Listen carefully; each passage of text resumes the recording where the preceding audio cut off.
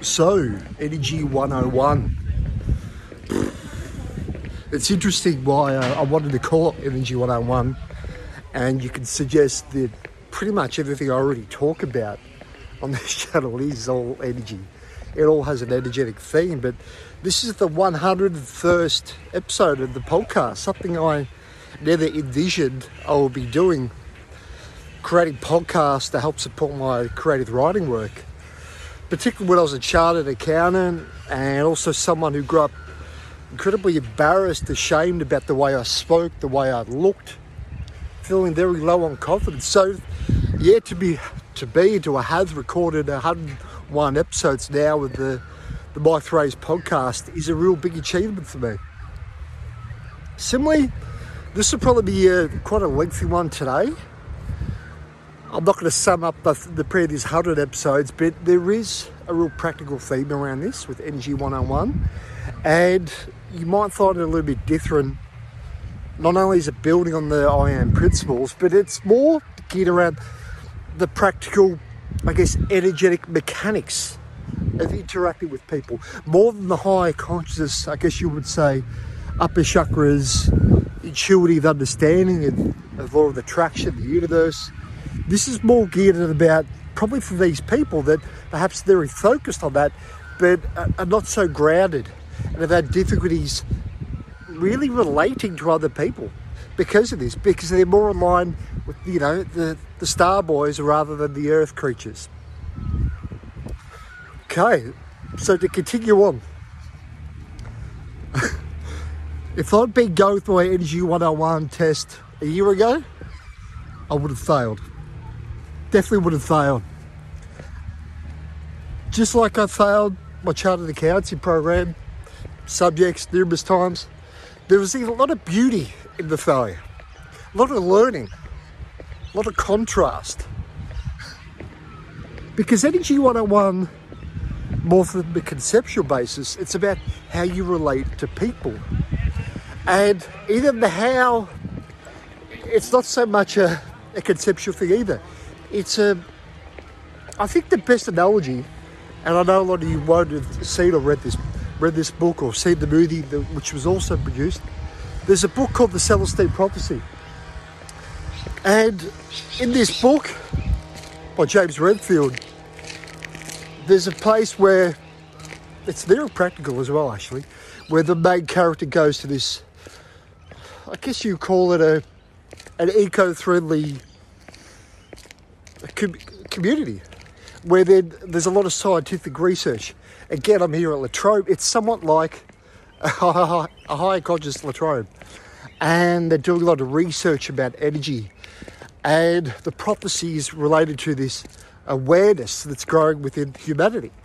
And this book was written about 20, 30 years ago, and it's becoming more and more relevant. But beyond all the functions of the book, one of the main characters is, in effect, he's the protagonist, the teller of the story. He's in this environment where he's connecting with this woman that he's interested in. And as he begins talking to her, she kind of pulls away. And it's clearer to see the movie, because the movie does a good way to dramatise it. But what we begin to perceive is he's kind of pulling on her energy. And he's interacting with her, coming from the 3D perspective, in effect. He's trying to please. He's interested, yes. But that energy has somewhat of a needy energy. And this is what happens when we're not aware of our boundaries, and particularly people in the higher consciousness space. And there's stories and there's reasons why we've developed these abilities to connect with angels or spirit guides. And like I said, this isn't for everybody. I could think of Adam, who's actually worked with me on the podcast a few times. Adam, who I worked with when I was in the chartered accounting world, although intuitive, he's very good with his boundaries. He's never had any difficulty, at least with me, saying no. And while he can also understand that temptation to please, he also knows who he is.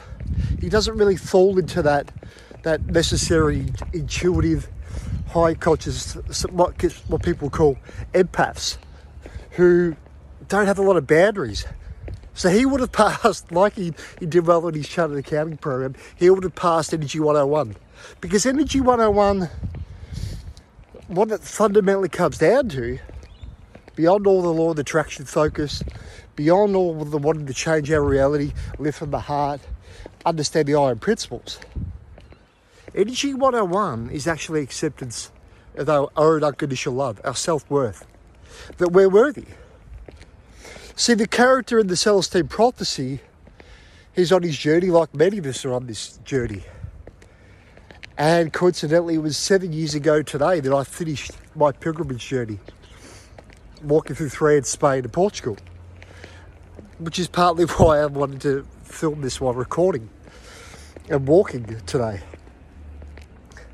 But why I find it really difficult to explain the mechanics of Energy 101, or why I guess it's taken some time to really go deeper into it, is it's almost like that's been the hardest thing to do for me, to accept that I am worthy beyond all the interactions, to actually hold my energetic frame.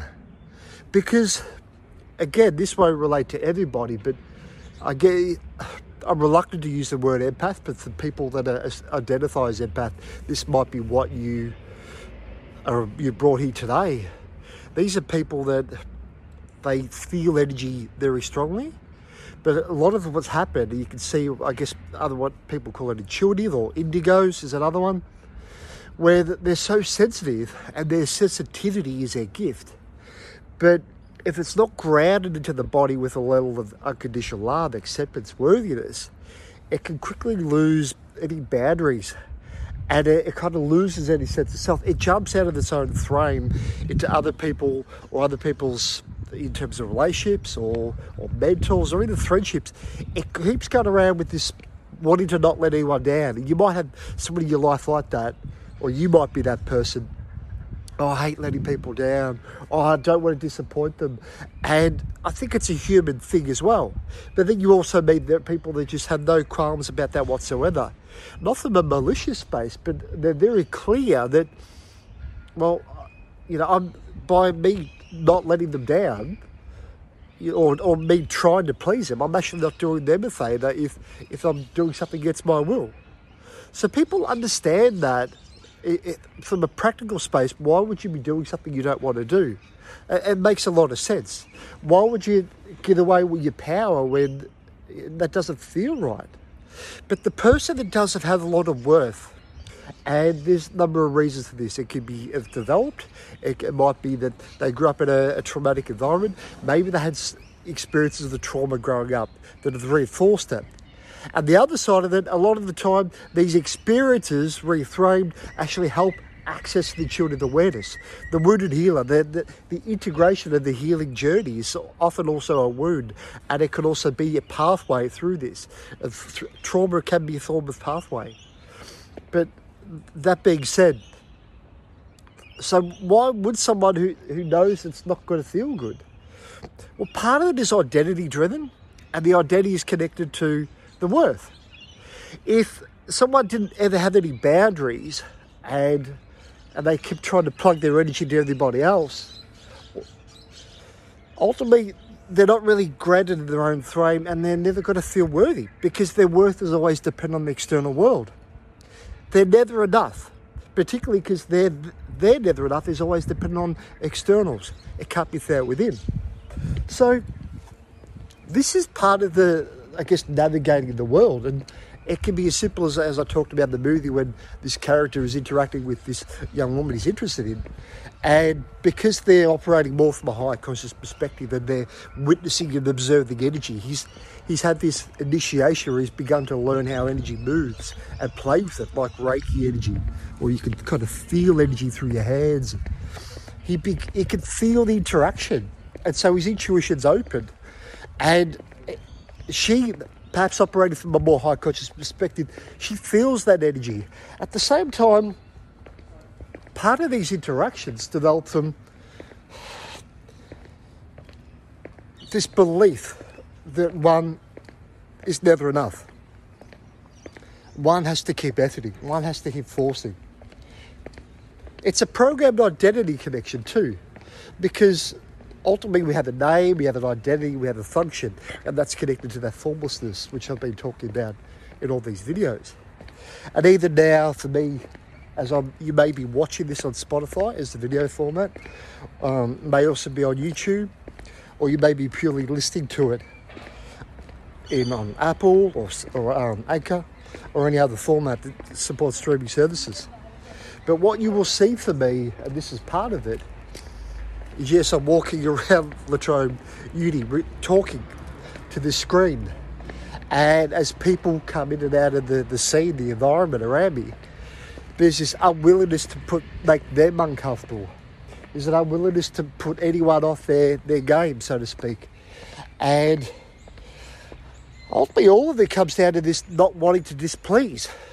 And while we might have this awareness that we like to please, we like to add value, if we're consistently preoccupying our worth with not displeasing, we're always in this victim loop where we're afraid of letting people down.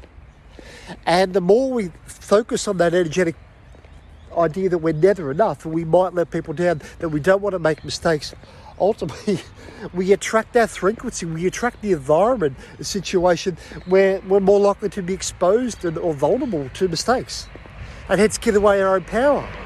So it becomes somewhat of a loop, the victim identity, the energetic pleasing and needing.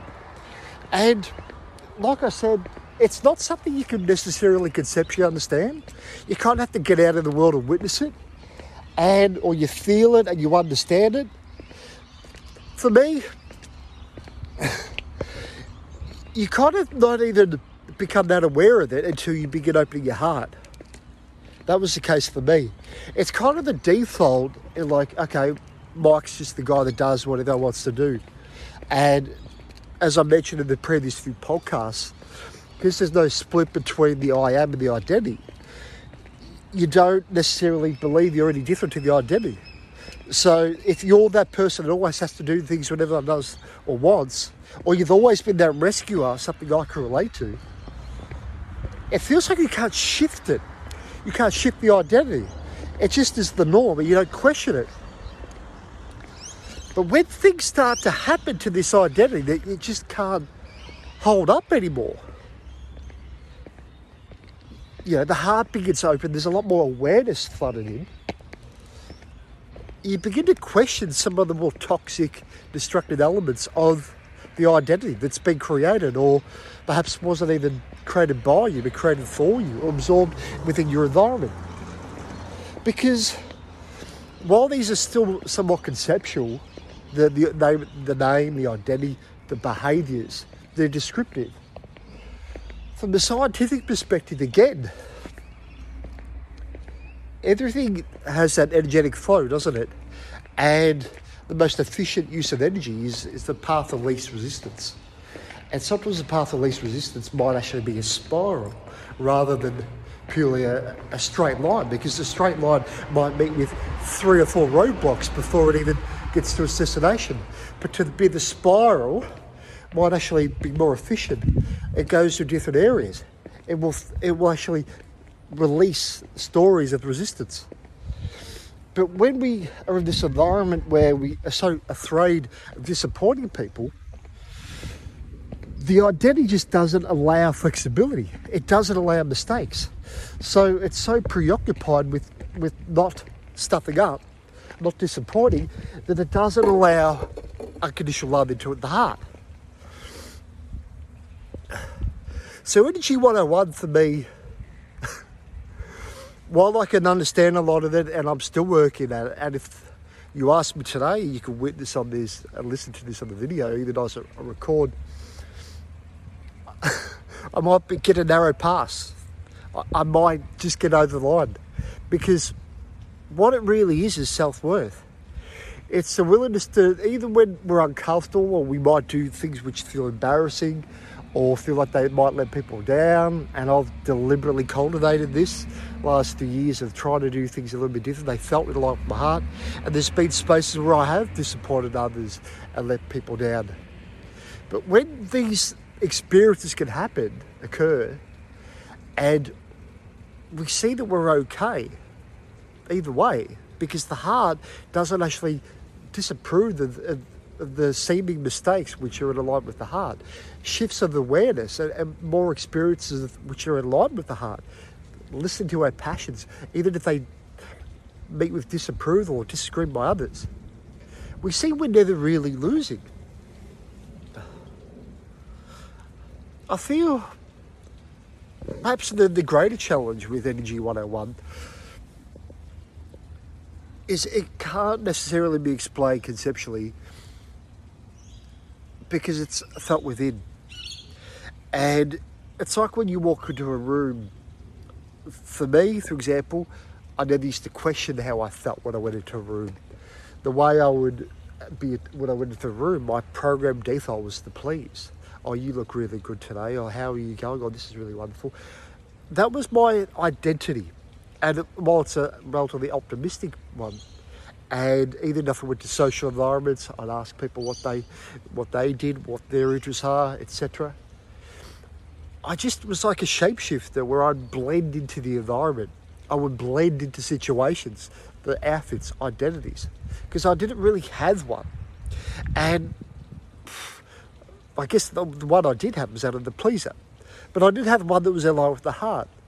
But because I didn't really listen to that heart, I wasn't even aware of my behaviours. And that led me to relationship challenges and situations which, yes, basically we're going to cause and create conflict that I would absorb. And this is where the danger of being the intuitive, the empath is, who are connected to the higher vibes, the angelic realm, and loves telling messages, and is naturally, ironically connected to their heart. But a lot of their energy might be invested in trying to help other people and ultimately not nourishing that heart space. Even though you might be naturally connected to the higher realms and you enjoyed pleasing, and they were all a fundamental, it wasn't like they were foreign to me. I do still enjoy pleasing. I still enjoy living in a harmonious environment. I'm naturally interested in other people. I would much prefer to uplift people rather than compete or condemn them. But at the same time, if we don't hold boundaries of their own awareness, and the only way to do that, particularly when we've had no boundaries for so long, is to withdraw our attention from people and situations that, which although they may have been somewhat positive, there may have been some common interests there, but if we could go deeper into some of the history behind those relationships and we're wanting to deeply embody conscious change, generally we'll find there might have been some form of codependency. Maybe we developed certain pleasing aspects because we didn't feel that worth. And so these people, situations, the environment, identity, clothes, they fill this temporary gap or void of worthiness. But ultimately, that's still fighting energy that I talked about with the Celestine prophecy, where the character, when he meets a young woman, and they're in that, they're getting their energies all intertwined, and she doesn't want that. She doesn't need that clinging energy trying to get her approval. And while it's a flirtatious energy, it's not sovereign. So sovereignty, for me, is so important, and it's ultimately graduating, getting your pass in Energy 101. Sovereignty is just saying that I am enough in who I am, and I don't have to give away my power to other people to affirm my worth. That's the gist of it. And that's what I've learned over the previous 100 episodes, that even in creating content and sharing, sometimes there's a bit of reluctance to share this content because part of me is aware that a lot of people may not agree with my ideas or necessarily resonate. But as I've talked about in a few content posts and other information recently, it's actually a profound realisation when you realise you don't have to be for everybody. And while that might be common sense to 99% of the population, the intuitive empath who perhaps, they're so sensitive to children that when they almost like the fairy child or the indigo, while they can seem off with the fairies, because they generally are, they're connected to the higher realm and they're very playful and fun and joyous.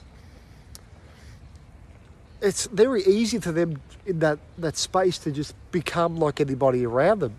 And if everybody around them is relatively conscious, which unfortunately is still relatively unusual in this environment, for people to be conscious, if people are unconscious, they also become part of that unconscious environment. They take on those energies. They become, and the people that haven't grounded that and understood that, and a lot of these people are actually intuitive creatives, perhaps more feminine-oriented, creative mind, musicians, artists, writers, painters. These are people that can't necessarily understand why this energy is so difficult to deal with. And when they feel disconnected from the heart, they're perhaps more likely to develop addictions. So this is the point. And this is what I'm learning, and I'm still learning, and you can hear it in my voice, because even in an environment where sometimes I'm not always the most grounded, and when I'm uncertain, I can feel anxiety, I can feel a level of uncertainty.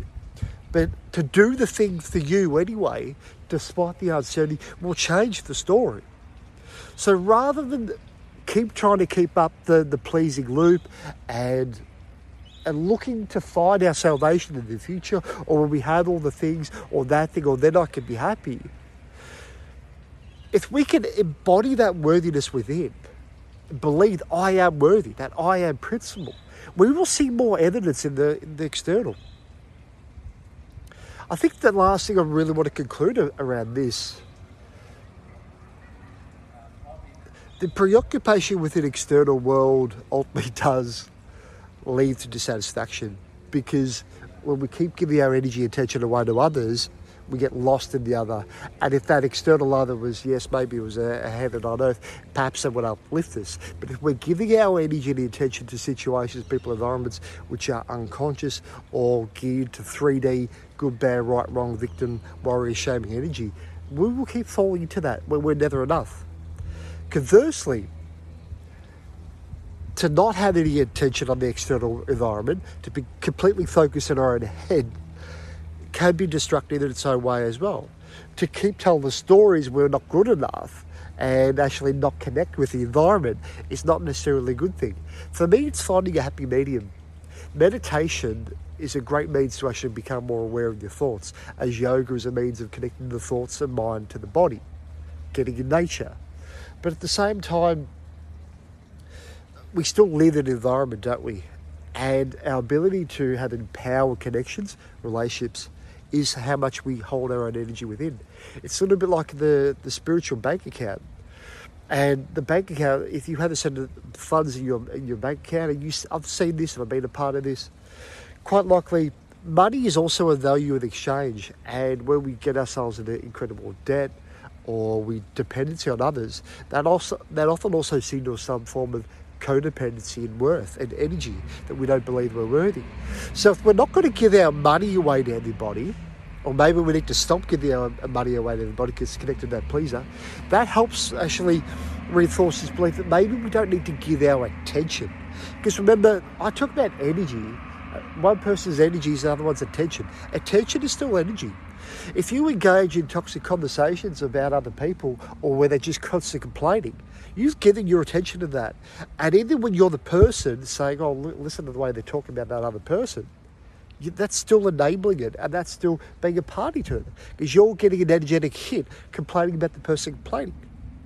So it's not going to change through complaining, and sometimes it actually doesn't even change through fighting, or even, you can bring a level of awareness in the conversation saying, I don't want to talk about that anymore.